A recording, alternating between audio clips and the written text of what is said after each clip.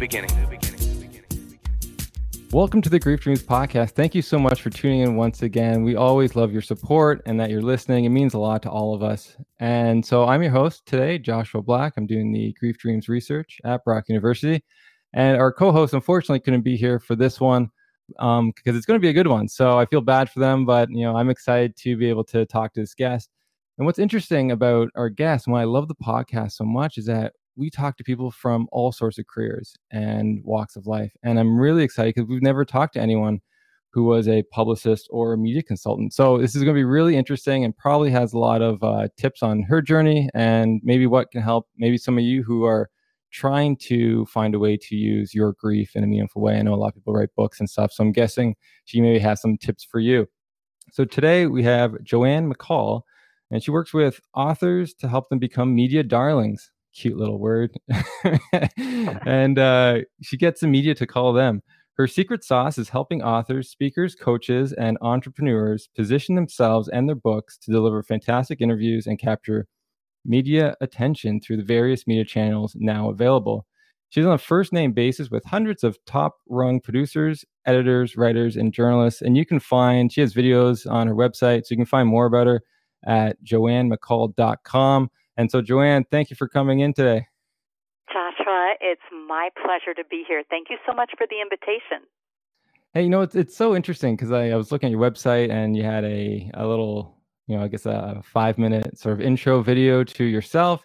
And you actually mentioned sort of a death in your life. And I thought that was so beautiful and where it took you. So I'm really excited to actually get your story, because when you said that, I'm like, my ears perked up. I'm like, I wonder what else is, I wonder like what kind of hidden knowledge this woman has. So I'm looking forward to our conversation. Thank you. I'm looking forward to it too. And yeah, when we were doing that video, I didn't know I was going to bring that up. That's sort of how it is sometimes. I'm sure you found that doing the podcast. Suddenly you find yourself telling a story that you weren't necessarily planning on, but it actually turns out to be something that is very rich, not only for yourself, but others who happen to hear it or see it. And that's what I found. More people have commented on that than I could even say. So I know it's had an impact. That's interesting. And it makes you more genuine. I think that's a beauty of, I think in this field, anytime you probably more to say about this, but being genuine is probably the best quality I see in people who come on the podcast, and who people enjoy is those people who open their lives a little bit to others. I agree. The one thing we share is our humanity, and there are certain things that each of us will encounter in our life's path. And one of them, of course, is loss, and it can happen, many, many times. So it's definitely a shared experience. And although people don't generally talk about it in the media day to day, and every day when you say, well, how are you doing? Oh, I'm doing fine. Those kind of natural responses. So when someone says something that kind of breaks through that we all can relate to in one way or another, and if we don't right now, there will come a time when we do, it can definitely make all the difference for sure. Yeah, I think it's interesting how grief isn't talked about more. And I think this is sort of the reason for the podcast, is to sort of raise awareness on the grief journey. But, I think when people talk about loss, it connects to that part of themselves that they don't really connect with. Because it's not everywhere, right? People aren't talking about it. So when people do talk about it, like it pulls something apart of them. And that's why like songs that deal with grief, it really can break people down, because there's just something, that I think like humans long to talk about this stuff. It's just not in our culture. It's such a huge part of life, which is exactly what you're saying. Loss is everywhere, whether it's growing up and losing our childhood to a first pet that you lose, and then it can be, ending first grade, going into second, on into high school, into college, and losing grandparents. Loss and grief is everywhere, and you're right, it's not talked about enough. And I think the fact that you're doing this podcast is just such a service.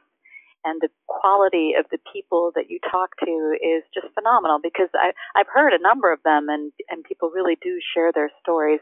And again, we can all relate to it to one degree or another, or we will for sure in the future. Yeah, it's very true. So I'm really curious about just like how you even started in this position, because it's so unique. It's not something, I don't know, can you even go to school for it? Like I've never I know of people who are like, publicists or media consultants, but I don't know how you even got there, right? Like that's not something people like, I think, teach you. So is there a school you went to, or was it something you self-developed and then went on your own? It's funny you ask that, because I've never really gone in a straight normal path when I've gone after anything. So my career really started in radio broadcasting, and I was on a radio station and I interviewed authors mostly. I interviewed lots of different people. I had music shows at times too. So broadcasting was really my career. And I had a talk show. I was interviewing lots of different people. And at some point, I just had this growing kind of impatience and dis-ease inside somewhere, because I wanted to be more in control of my destiny and more in control of my future, and not have someone else determining who I was going to talk to and if I had a job or not, and all those kinds of things. I wanted more control.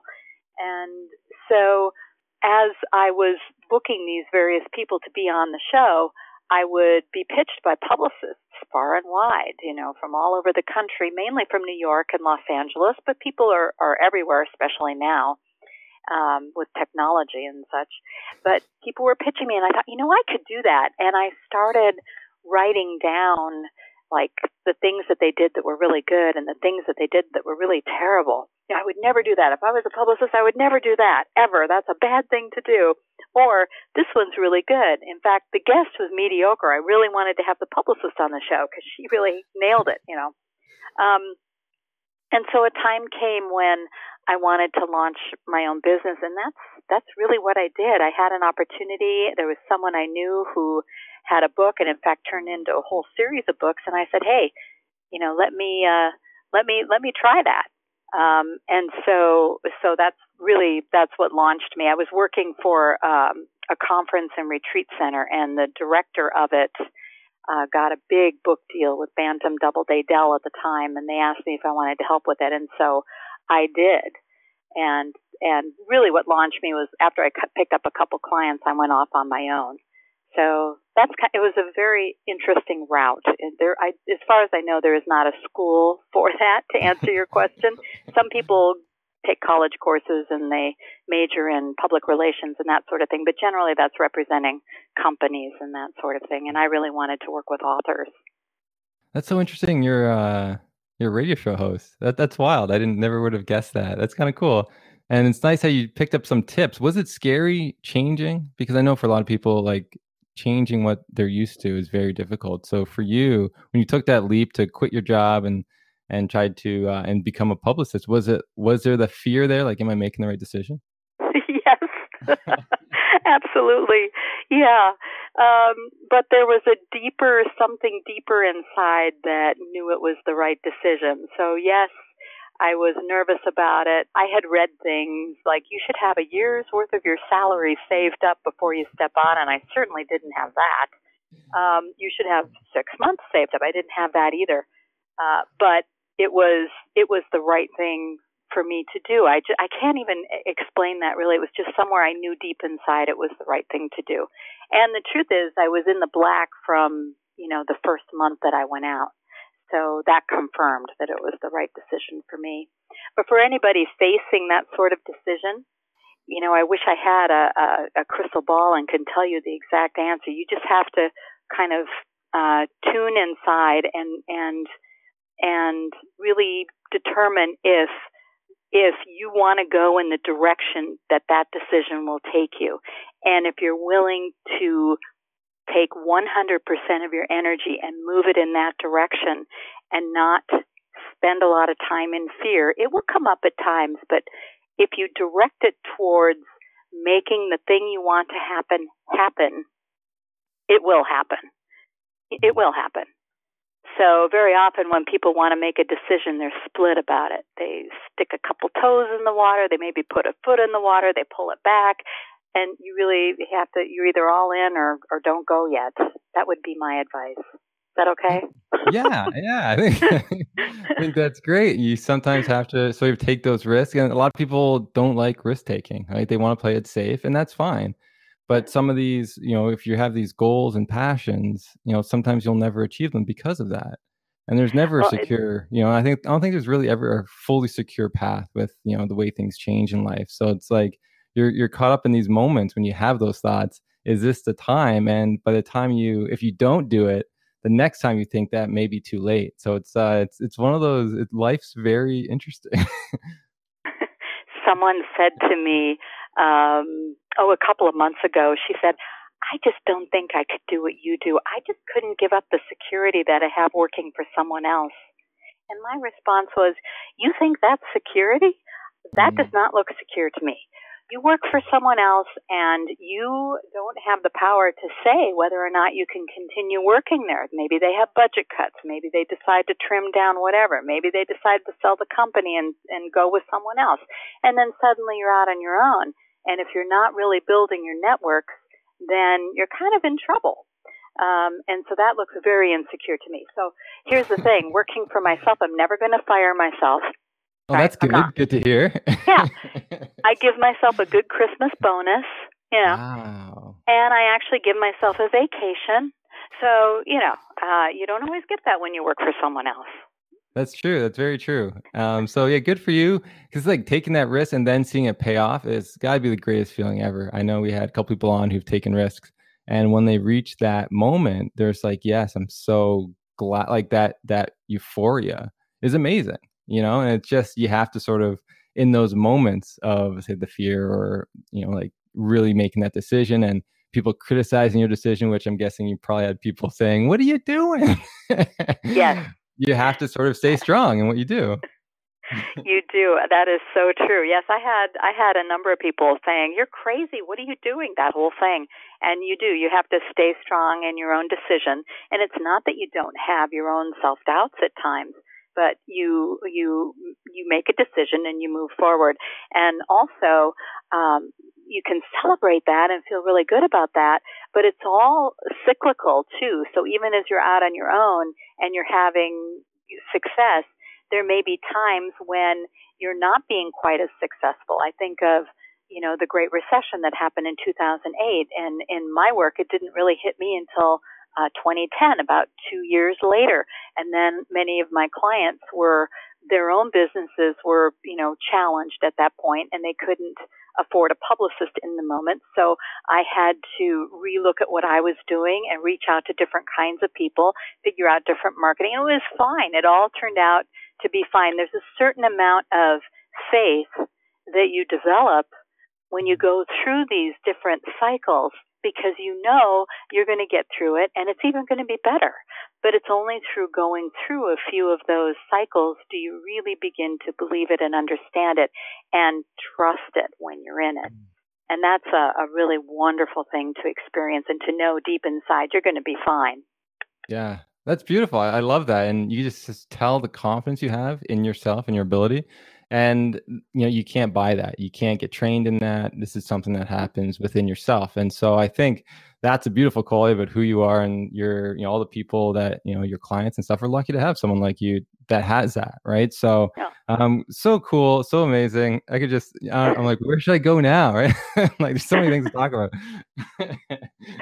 I do want to actually say, since we did, we touched on, sometimes, having faith in yourself and pursuing something even though people don't want you to. I remember way back when I was in high school, is when I first started believing that, dreams had some type of meaning for me. And all my friends thought I was crazy. And they actually had an intervention for me to sort of say, like, you've gone off the deep end and everything. So it's funny, but now you see where I am now. And it's just like, it's really interesting how like even your friends and your family, those who love you the most, don't always have your best interest because they can't see beyond what they know. And so if people are, listening or whatever, and they have desires, don't expect your family or friends to be the ones to support you. There's a lot of truth in that, Joshua. I think that I really think they have your best interest at heart, but they're afraid for you. And a lot of times it's because they haven't made those kinds of jumps themselves. And so since they haven't built that inner faith in their own abilities, drive, whatever it is, to go after their passions, then they may be a little reluctant and afraid for you. So you have to look to others to get that kind of support. You're right. You're Wow. absolutely right. I really like that. People who don't take risks don't, can't see, don't really see the benefit of other people taking risks. That's really cool. I like Right. that. Wow. Yeah. All right. So we just touched on your sister and in the sort of video. So I'd like to go to that because I think that's a part of your journey, especially in the beginning. So did she pass away prior to you making that jump Oh to being a no, publicist no. or after? It was after. It was quite a bit after. I started my business in 1996. So I've been doing this for 22 years. Whoa. I know, a long time. That's a It's a career. long Yeah. time. um, but so she passed away. It's 7 years ago now, which is hard for me to believe it's been that long. Sometimes it seems an eternity ago, and sometimes it seems like yesterday. Time is a funny thing, isn't it? Yeah. But yeah, it was 2011 when she passed away, and that was that was a very, very, very, very difficult time. She was very young, and she developed a rare form of cancer, unfortunately, which was misdiagnosed, by the way, for 2 years.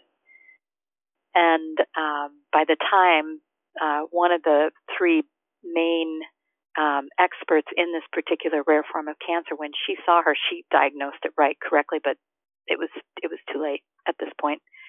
And then we lost her. So I was with her the days leading up to that, and a couple of 2 days before she passed, we were having this conversation, and she told me, she said, "I cannot believe that I didn't go after my dreams."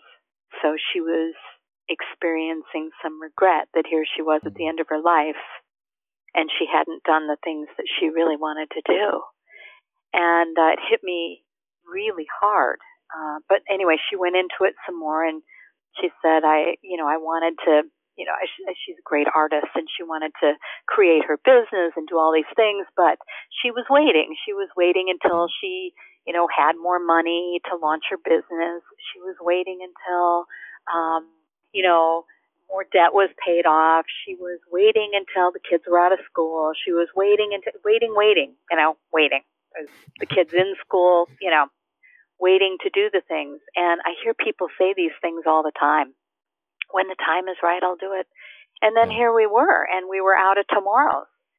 And, she was looking at that. It was very, very hard. It was very hard. What did she go through? Like, what did you see in her? Like, so when someone like reaches that point and they're dying, like what was she just crying? Was she just like, what were the conversations you guys were having? She wasn't crying. It was more reflective. It was just like she was looking over her life. I mean, clearly there was disappointment and regret. She wasn't crying, but she was very reflective, and it was just very, very poignant. And it's one of those times when I really didn't know what to say, so I didn't say anything. I just listened, because I don't know what do you say? You don't say, "Oh, it'll be better next week." Can't say that, because it isn't going to be better next week. I mean, so that was the context of the conversation. I just let her talk, and she, spoke all these things. Wow. And then I was going to say, in her dream, you just touched on that. So did you like go into depth on like what she really wanted? So, I mean, we have over the years. This isn't the first time I had heard that. I mean, she was a very talented artist, and she made jewelry, and she also was extremely talented with color and shapes, and she wanted to make jewelry and be an artist in that way. And she was doing all these other things, to make money. Yeah. And to pay the mortgage, and do the whole thing, and not doing what she really, really wanted to do. And so here we were, discussing that. And as I believe I shared with you before, maybe you saw on that video, I reflected on that for a long time. After she died, it sat with me for a long time, and I couldn't help her at that point. But I made a decision in my own life that I was going to go after my dreams, and if anyone else wanted help with theirs, I was going to help them too. So, as a publicist, a lot of people do want to be more visible and want to be in media more, and they want stories and they want to get out there and they want to tell their story. And so my decision was I couldn't help her in that moment anymore, but I could help others. And so it was a way for me to kind of channel that angst into, again, helping others. It was my way of just kind of dealing with that. Yeah, it's nice. And it's interesting how, with you as a sibling, that she still didn't have the courage to take those risks. And, it's so it's courage and faith and all that stuff. It's so individual, and it doesn't run in the family, it seems. And I think that's interesting. It's something you got to cultivate on your own. And, so I'm guessing she looked up to you and was kind of probably a little jealous that, you were able to take those risks. Well, she couldn't. But that's nice how you reflected on that and tried to make some meaning out of it and to make your business even more meaningful to you. Because as you were talking, I'm thinking, well, if you're helping others now, I'm guessing there's a part of you that's memorializing your sister, right? Like for all those people who couldn't do it, it's like now I get a chance to help these people reach their dreams. Absolutely. And you bring up a really interesting point that I don't think I've really talked about before. And that is that she also said to me, she says, you have no fear. You're out there and you're doing this and this and you have no fear. And I looked at her, I said, are you kidding me? I said, I'm afraid all the time. I am. I mean, not all the time, but you know what I mean? I mean, fear Are you scared right now? I am scared right now, Joshua. What are you going to ask me next? No, I mean, but it was an interesting thing that she looked at me as someone who had no fear. She somehow had the idea that if someone was out there doing what they really wanted to do and making some things happen, that they must not have fear, and that is clearly not the case.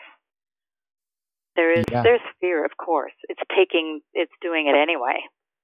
Yeah, and that's the challenge, right? But a lot of people, when they do see you, right, they look at you and you're like, all they see is who they see now. They don't see who you were when you were making that decision. And so a lot of people, get, I think, I guess a wrong understanding on what it looks like to face fears and what that really means. Because you look at, a bunch of celebrities, they've all faced fears in different ways, but all a lot of people do is they see that, oh my God, they're in this top movie or they're making this much money. They don't realize what struggles they went through to become that, right. And I think that is, I don't know how you build that in yourself, but it definitely can be built. And it's like through educated risk taking, as I would like to say. Yeah, absolutely. I think that's really true. You don't see other people's internal struggles. So when they do something and it looks really easy, again, to respond to what you're saying or to underline what you're saying, there's a lot that goes into that. They have their own internal struggles. Everybody does. Everybody does. It's very easy to look outside and say, oh, they can do it because they have, whatever. They have a family that supports them. They have money. They have this. They have that. It's still an inside job. It's still an inside job. You still got to do it. Absolutely. That's what it comes down to. Yeah, no, I like that a lot. Yeah, it's an inside job. And, it's interesting. Yeah, I guess we could talk about the excuses. So what excuses do people give for not following their dreams? Do you mean people in general when they talk to me? Yeah, because they're reaching out to you because they're having difficulties. But I'm guessing you've heard along the way some of the reasons why they haven't achieved greatness or something, right? Yeah, and it usually comes down to something internal. Yes. And so when I do work with people, there's the two aspects. There's the internal piece that has to be dealt with first. And it's because otherwise someone will sabotage themselves.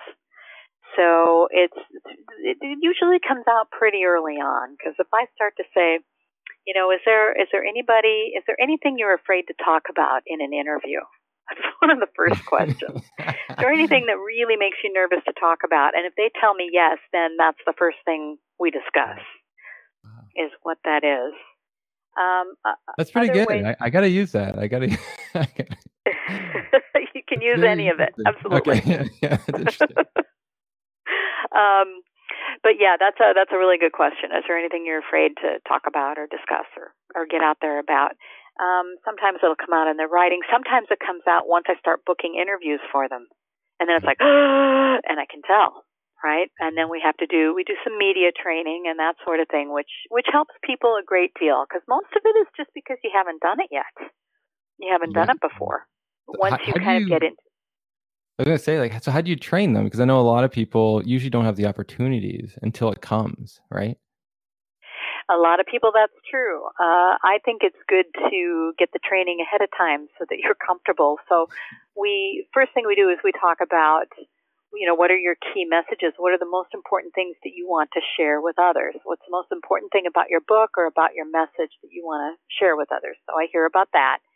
And then later on, we'll do some mock interviews where I'll be an interviewer and I will ask some questions, and I'll do a couple of really nice softball questions, nice interviews, make sure they can answer the questions and lead the interview to the next question and that sort of thing. And then a little bit later on, I'll start throwing some hardballs and I'll start, doing what actually happens out there. And at some point, if they can get through that, then anything that gets thrown at them, they'll be fine. That's good. Well, yeah, I think you're trained in the art of interviewing, so that's your early career coming out, and it's interesting that you do that, and I think it's so beneficial because your interviews is what sells people. As much as you have a book, it's like who you are. It's selling what's inside of it. Yeah. Absolutely. I listened to an interview one time. This is so funny. I listened to this interview. It was a podcast, actually, and of all things, the host was interviewing a media trainer, and she really should have known better. But what she was doing was she was answering the interviewer's questions and then just letting it fall. She would answer the question, and then that would be the end, just like that. And then after a while, the interview started saying, and then what? And then what? And then what? And just put it back on the guest. So she had to keep the interview going and keep the information flowing. And what she had been doing was leaving it up to the host to take control of the interview. What most people don't understand is when you're doing an interview, it's a dance. It's a conversation and it's a dance, and you need to do your part, and you need to bring up information to tell the host or the podcaster, here's something we could talk about. And, you share the information and you make it an easy conversation instead of making them stress out and try to figure out what to ask you next. And people do that. So that's another thing that media training can really help them to not do and to keep things really flowing. That's interesting. So I'm guessing public speaking is a great fear of people. So that they may write something really amazing or do something, have a business, but they're just too scared to, I guess, do the media for it. Yes, and speakers sometimes have the hardest time doing media interviews because they're used to getting on stage and having control of the audience.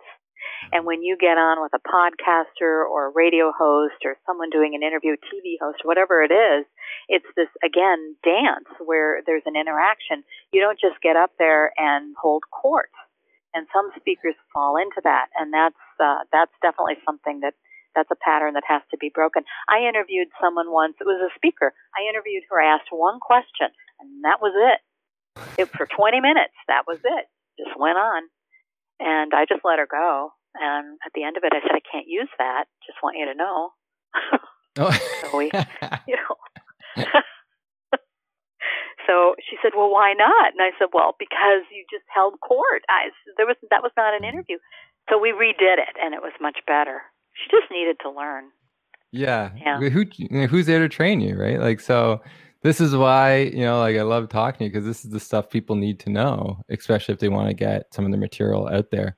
Because I know a lot of people that have come on the podcast have written books, or they're trying to do something with their loss. And so to memorialize them and to I guess, to find meaning in their life, and by helping others through either writing or a website or something else, or their own podcast, this is their big thing. They just don't really know where to start. And so it's amazing we're having these conversations, because those people can take some tips on practicing, getting their friends to practice with you on giving you some hard questions, some curveball questions.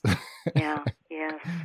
I would add that something else they could do is to list their most important talking points And what can really help with that is if you research other people who have written books on grief and how is yours different, and being able to point out, because when you're talking with a media person, especially if it's someone who covers that particular beat a lot, they've heard everything multiple times usually. So if you can bring to the table information that hasn't been heard over and over and over again, you will stand out beyond so many.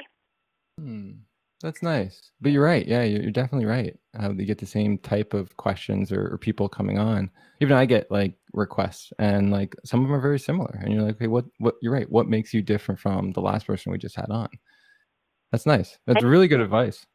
Well, I know it can be hard to hear, because if you've written a book on grief, it's a very personal journey. So I want to acknowledge anyone who's doing that it is very personable. And this is when you're ready to take it to the next step and take it out there for people to really see it. Then hopefully you've processed enough of the grief where you're ready to kind of look at it from that point of view. And how can you address this somehow differently than what all has been done before? If you do these things, you will stand out, let me assure you, because I don't know if it's most. Is most correct? 90% haven't.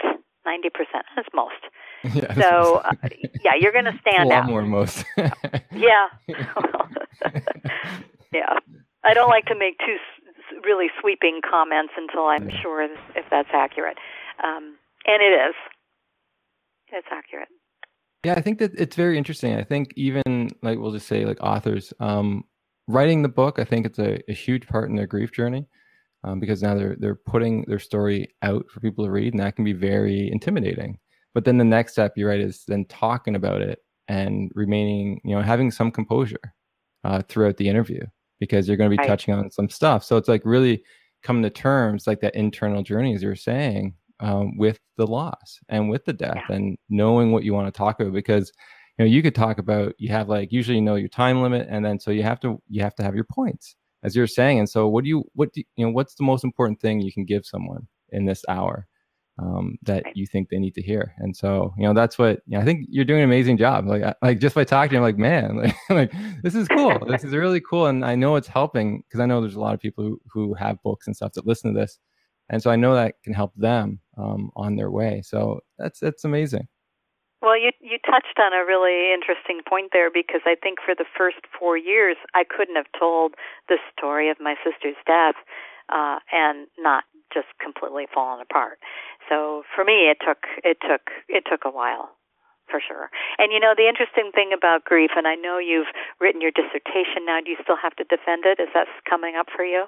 Yeah, I got to defend it, so it can be like a month or two before that. Yeah, that's exciting. Very exciting. That's congratulations. That's really something. Thank you. Yeah, it's one of those moments where I'm still trying to like take it all in, because I still can't believe I'm here. It's fabulous. It's going to be very interesting to see where you go with all of this, because this is going to be your life's work, right? Yeah. No, I'm the story is just about to begin, I guess. A lot of people like to say, right? Like, so the doors are going to open, and you'll see like what happens because of it. But for me right now, like my whole goal when I started this was just to answer some questions for the bereaved, because I wanted to make meaning for my loss, and lo and behold, I got to my PhD doing it. And then I'm like, I wonder what else is going to be happening, because it seems to be an important topic. And you're just like, wow, like, how did I get here? How did something so tragic lead me in such a beautiful road? Yeah, grief in and of itself is a really bittersweet kind of experience. And for you, like when you had you said you had that 4 years there with your sister, like, so could you take us through that a little bit, and like maybe something that, what you learned along the way, and if it changed something about your outlook in life at all? Yeah, you know what it taught me so many things. Oh gosh, so many things. But probably one of the main things is we live our lives as if we have forever. I'm sure we've all heard this, But when someone dies that's really close to you, it just seems so unbelievable that this could happen. And then my dad died 2 years after her. So there was, quite a period of time that I was going through this, and I still am. And one thing I remember that was really good for me was I cried whenever I needed to, and I didn't care where I was. And I figured anyone around me, if it made them uncomfortable, well, they could learn something from that. That was the attitude I took.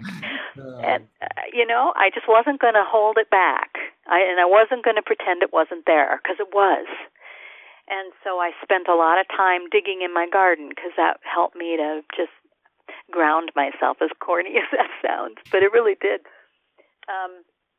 So losing her, losing my dad, changed my outlook in many ways. And one thing also, a second thing that it taught me is that those experiences change us forever.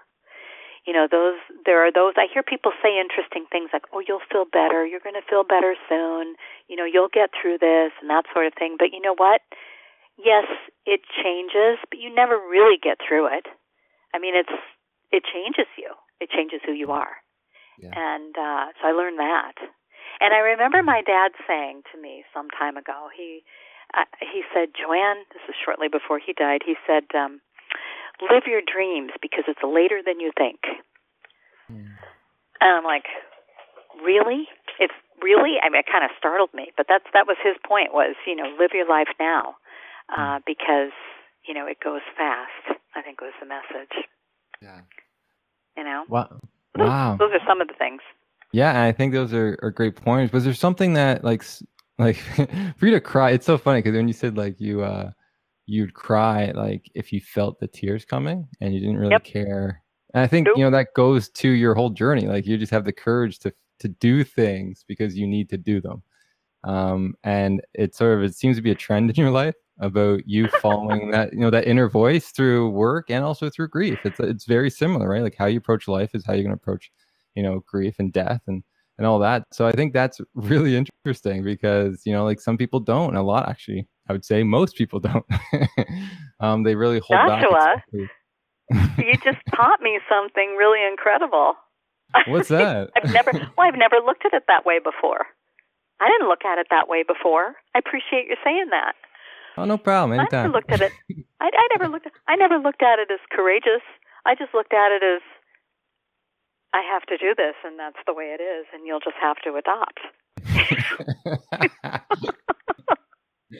Which sounds pretty self-absorbed, but I was, because it's a very difficult thing. So, and I've told people that when they go through loss, just cry when you need to. Just cry when you need to. And I think if people can do that, it's going to not only change their grief, it's going to change their life because now they're doing things because they feel they need to. And so I like just looking at your life, it's almost like it'd be the other way around. It's like grief can teach them to become, better risk takers in their life and follow their dreams. If they can sort of, feel those emotions or feel those things out despite where they are.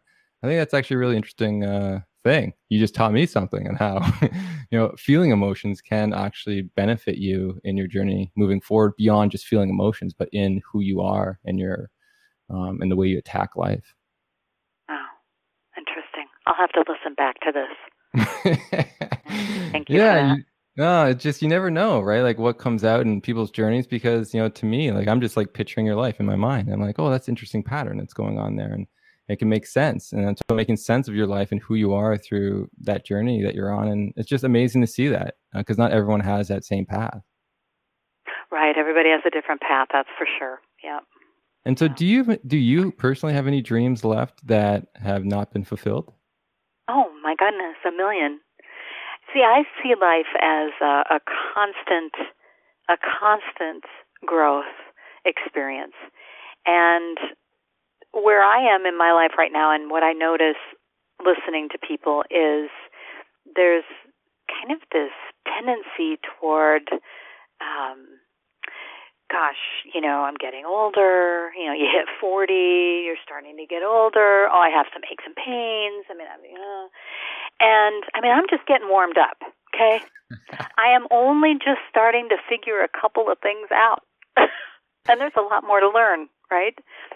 So, yes, to answer your question, I have a lot of dreams. A lot of dreams. I just studied the bumblebee here recently. Are you familiar with bumblebees? You know much about them? The bee itself?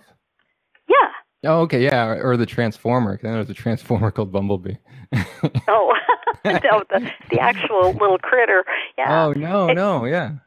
I was just interested because I was out in my garden and they were everywhere around my buddleia. There were so many of them, and I thought, and they were so beautiful, and I thought, I have to go look you up, and they live 28 days, and only the female has a stinger, and they don't sting you unless you threaten them. They're not like yellow jackets. My point with that is just that, everything is interesting, pretty much. Pretty much everything is interesting, and so it's being open and continuing to learn. And, talking to people like this is wonderful. I mean, having an opportunity to talk to you and you ask these brilliant questions. And so I think staying open in life, no matter your age, no matter what you're doing, to continue with a curiosity and a passion to learn, to me, is number one. It's number one. Yeah. I think that's interesting. So what I'm getting is you have your dreams, but every time you fulfill a dream or a goal, there's always another one that comes around. It's like you're never done. Like your goals are never done, per se. Right. That's right. Yeah. That's right. And as you learn new things, it integrates into who you are and changes you again as to who you're becoming. And I think embracing that and throwing in a lot of fun along the way is, the way to go. I like that. And I like that, I said like how you're always growing. And so you're not taking it doesn't seem like you're taking them so seriously, because some people will take their dreams so seriously. It's like, this is my dream. And if this doesn't happen, I'm going to regret my entire life. It's more of like you make the effort for that dream. And then also have other dreams as you're pursuing. So it's not like just one dream you're pursuing. Like life's like you should have many dreams and pursue them when the time is right, sort of thing.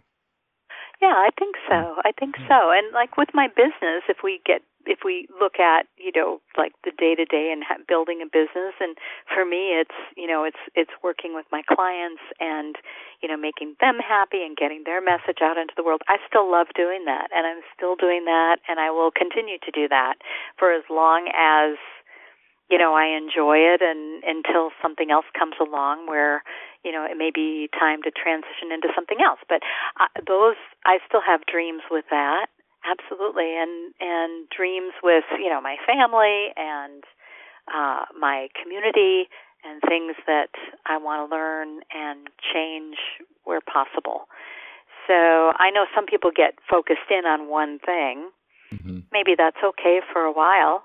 But there are many things. Things. So to me, it's important to stay flexible.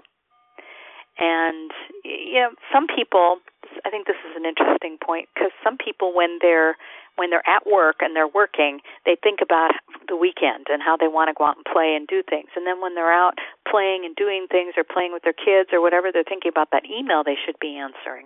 And see, that's sort of backwards. I think when you work 100%, and when you're off and playing, you play. Doesn't that seem to make sense? Yeah.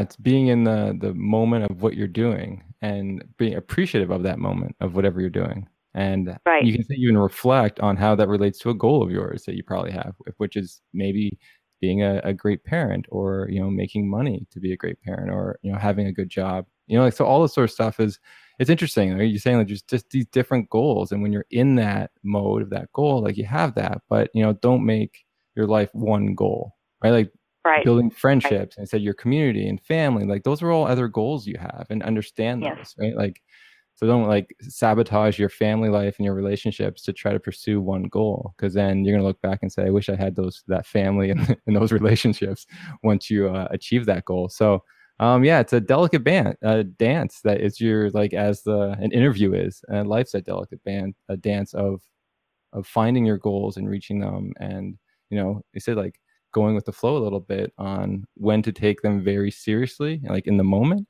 and when to sort of pivot to another goal for the moment. Right. and being satisfied along the way, being happy and satisfied with where you are along the way, rather than just only allowing yourself to be happy once you accomplish it. Right. Because then you're delaying everything. I mean, you can still have your goals, but enjoy each process along the way, and that includes what might look like setbacks, because they happen. But it's something to learn. It's something to adjust to. And how many times have you said, "Boy, I'm really, even though that was a setback, I'm really glad it happened, because then this happened, this happened, this happened, and I learned this." We do it all the time. Mm-hmm. So it's taking a bigger perspective, a broader perspective of everything, being satisfied where you are while you're moving toward the other things that you want. I think that's a real key in life. I have to do that with my clients, because as we're booking media for them, I mean, there's lots of things I don't get. You know, we'll try top tier media, all kinds of things, and lots of people tell me no. And then I'll keep coming back with new ideas and such until eventually they'll say yes. But if I got all shut down and depressed because I heard a bunch of no's, I would never get anything done. You know, swallowing, yeah. You know, yeah. That's good advice. It's really good advice, and hopefully people are listening to actually like what you're saying. I think that's amazing. It's really amazing, and I'm glad you're here speaking about this topic. I'm curious, actually, what was one goal that your dad had that he achieved in his life that he was really proud of? Oh, gosh. My dad was a scientist, and he loved learning how things worked. And so he was involved in the space program and computers, and he was always involved in all of that. And I remember as he got older, I remember calling him on the phone once, and I said, "Hey, what are you doing?" He says, "I'm taking my cell phone apart." I said, "Why?" He says, "Well, I want to understand how this piece of it works." That's just who he was. So he was always, at one time when I was younger and living at home, I left for the day, and when I came home, he moved a wall in the house. Not only did he move it, but I mean, he did all the the electrical wiring, and I mean, it was moved in one day. So to answer your question, he's one of my heroes, because I'm really happy that I have him as a role model, because he was vibrant and was a thriving, learning person his entire life. So, and he was happy most of the time.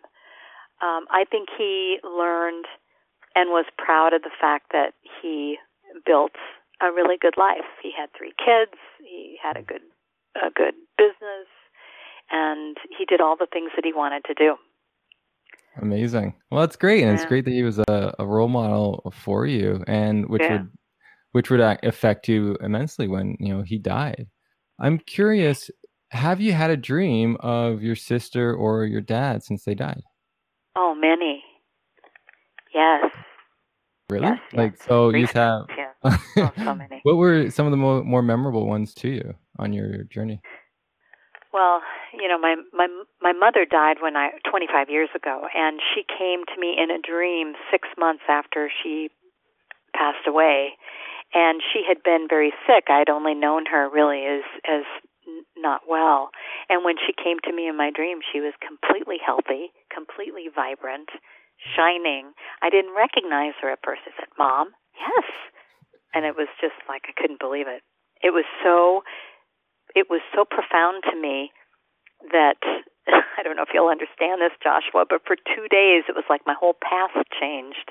For 2 days I felt kind of dizzy, and like all my memories were being affected by this new piece of information that she was actually healthy. I don't know if that makes any sense, but anyway, so she told me she was fine. I had a dream of my other sister Janet had this dream about a year after my sister Joyce passed away, and in her dream, Joyce put her hand on her forehead and said, "I'm not coming back." And that's when it really hit Janet that she was gone. So that was pretty powerful. And then I just had a dream with my dad came to me about a week ago, and we had an old neighbor. I was like 4 years old, and I remembered this neighbor that I hadn't thought of in years. And he said, "We have to go visit Mrs. Jones." And I said, "We do?" And he says, "Yes." So I jumped in the car. It was this big old Cadillac with the top down, and we went to go find Mrs. Jones. I wish I could tell you it was something really profound, but that was the dream. Sometimes it's the simple sort of dreams that mean stuff to us, right? And it's just unique. How old was your dad in that dream? Was it the age where he died, or was he younger? Oh, he was younger. He was probably about 30. Oh, no way. Isn't That's that funny? It is, yeah. Because in the dream, were you the age you are now, or were you younger? I don't know. It'd be interesting if your dad was younger than you. He might have been. Wow. He might have been. I think he might have been. Yeah, he might have been. I hadn't thought about it at the time, but yeah, he might have been. Dreams are a funny thing. Of course, you know all about that. Yeah, I do. Yeah, that's your thing. It's nice that you've had these experiences, and I'm guessing, like, did they bring you comfort along the journey? You know, one thing that I can say is in the dreams that I've had, a couple in particular that I remember, I remember feeling a really, really warm embrace and just feeling the deep love that I had for them and that they had for me. And I remember waking up with that feeling of that deep love, which told me they're still with me. And that was powerful. Yeah. Yeah. Wow, that's it's beautiful to hear that, and just like the imagery you provided, especially with your mom, I thought it was really interesting and how it was changing your memory of her because you've only seen her as ill. Yeah. Right. I think it's just like it's amazing what these dreams can do to not only our emotions and our emotion regulation, but also our memories of the person. I think it's fascinating, and thank you for sharing those dreams. And I wish hope you continue to have these amazing dreams and meet old neighbors that you may have forgot about. Thank you, Joshua. I appreciate that. That's funny. Okay, so for our the question we like to wrap up the podcast with is, if you could have a dream of someone or all the people that have died tonight, what dream would you want to have? I saw something on Facebook once where someone posted, it was probably going around, but it was a picture of a bench, and the question was, if you could sit down with the person most important to you for a half hour, what would you say? And I would like to have a dream where I could sit down with each person and tell them, what's really in my heart, all those things that I didn't necessarily say when they were here and with me. Because I was too busy thinking nothing would ever change and not realizing that things would change. So I would like to have dreams where I could sit down and just open my heart and tell them face to face and get another big hug. That's what I would like. That's nice. No, I like that. And there's something beautiful about, like, in these dreams where we receive love and feel love. There's something else too about speaking love to others, because I think you're absolutely right. I know in my life there's moments, if that person would have died, I was like, oh man, I should have told them how much I cared about them and what they mean to me. Because those moments, we don't take advantage of those enough, just to remind people what they mean to us. And that's what you're talking about, because you never know when they can go, and you never know how it can even affect you, be able to express that love to someone. That's right. And and it's funny because in life, you can get irritated by people. I mean, we all irritate each other at times. And, some family members get estranged to each other. And, I mean, all kinds of things can go on. And I understand how complex that can be and how you maybe don't want to be close to someone because they did you wrong and all of that. But the truth is, there is an end to all of it. It's not something we face until really we lose somebody, but once they're gone, you can talk to them in your heart and all of that, but you're never going to have them standing in front of you where you can say these things. So as long as if you have your parents, call them and tell them, or go see them and tell them how much you love them. I'd give anything if I could do that. I really would. So do it. Do it. Let them know, how much you love them. It's really important. I like that. And hopefully your kids, do you have kids? You have kids, right? Yeah. Yeah. So hopefully your kids hear this podcast and tell you how much they love you. Yeah. That's amazing. Right. I think that's a great point, and it's something that this week, if people can, to take that time to voice your love to people and voice your appreciation to them, because you may need to say it and they may need to hear it, because people forget real easy. It's funny. Oh, yeah. I think I told my mom maybe like a couple months ago, I guess, I just have a one-on-one with her, and I said how much, I appreciate her and what she's done for me in my life. She started crying. I'm like, why are you crying? Like, did you forget? Like, I told you this like a couple of years ago. But it's just funny. People need it though, right? Like, because our mind is a funny thing, and it's not like we get these positive things coming at us all the time. So voicing your love to others and appreciation can really benefit, everyone involved. Oh, you're a good kid. That's a good thing to do. Yeah. That's what I was going for. I once asked my dad, I said, "Hey, Dad, are you old?" I think he was, I don't know, he might have been, I'm not sure, 60 at the time. I said, "Hey, Dad, are you old?" He says, "Oh, no, Joanne, old is always 18 years out in front of you." Oh, no matter what age you are, it's 18 years out in front of you. Okay. I used to call them dadisms. I kind of miss those. Yeah, the little quirks people say, right? Yeah. Yeah. So hopefully hopefully you can get one of those dreams. And if you do, please let me know. I'd love to hear about it. Yes, I will. And I'll keep listening to the podcast. And, I wish you all the success in the world. Can't wait to see what you do with all of this and where you go. And thank you for giving me an opportunity to share all this with you today. No, thank you for coming on and supporting the podcast. It's not every day, we get a publicist that likes the work we're doing. So how amazing that is. And thank you for the support, really appreciate it, because, anyone on their journey, just, you appreciate the support, because not everyone is supporting what you're doing. So thank you for that. Definitely appreciate it. So if someone wants to become a media darling, is that we call it? Yeah, your media darling. I'm not sure if you have ownership over that. What can they do? How can they find you? You want to share those details? Sure. Yes, I have a website, JoanneMcCall.com. I think on there is there's a contact page you can send me. You can send me an email, which is Joanne@JoanneMcCall.com, and I'm all over social media too if you want to connect that way. So I think I'm pretty easy to find. Yeah, and please do. I'd love to hear from you. Amazing. And I went on your website, and there's a lot of the videos. They say something about taking an assessment. So what's that about? Well, yeah, it's an assessment that asks you questions about media, your experience in media, whether you've had any or not. I think it's a really good test to take, or quiz to take. Test sounds so, it sounds so academic, like what you've been going through, but a quiz. And what I like about the questions is it kind of gives you an idea of the sorts of things that you need to know about if you're going to go out and step in front of the media. And so, I invite you to take that. It will give you a good idea. And then from that, I think there's like a 20-minute conversation that can happen if you want to discuss the possibility of moving even further. So there's plenty of ways to get a look at this and see what you want to do.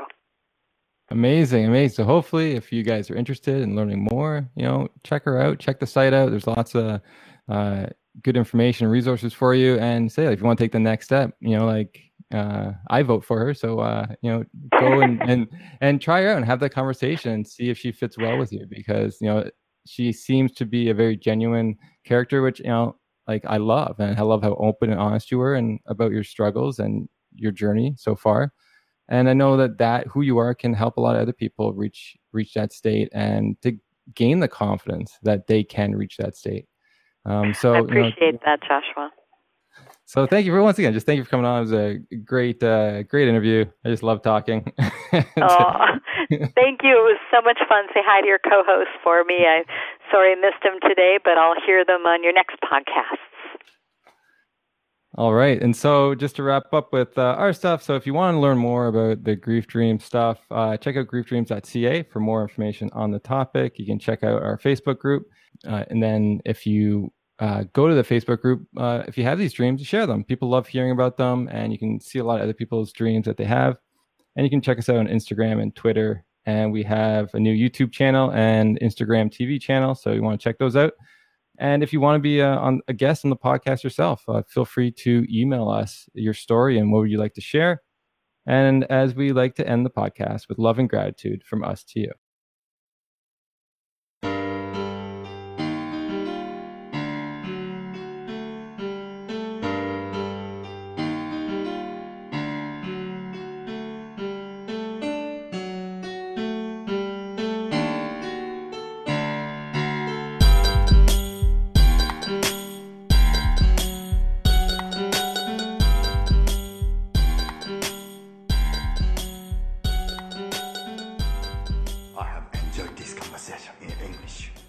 I have questions. I have introduced myself. You have introduced yourself. This is a very good conversation.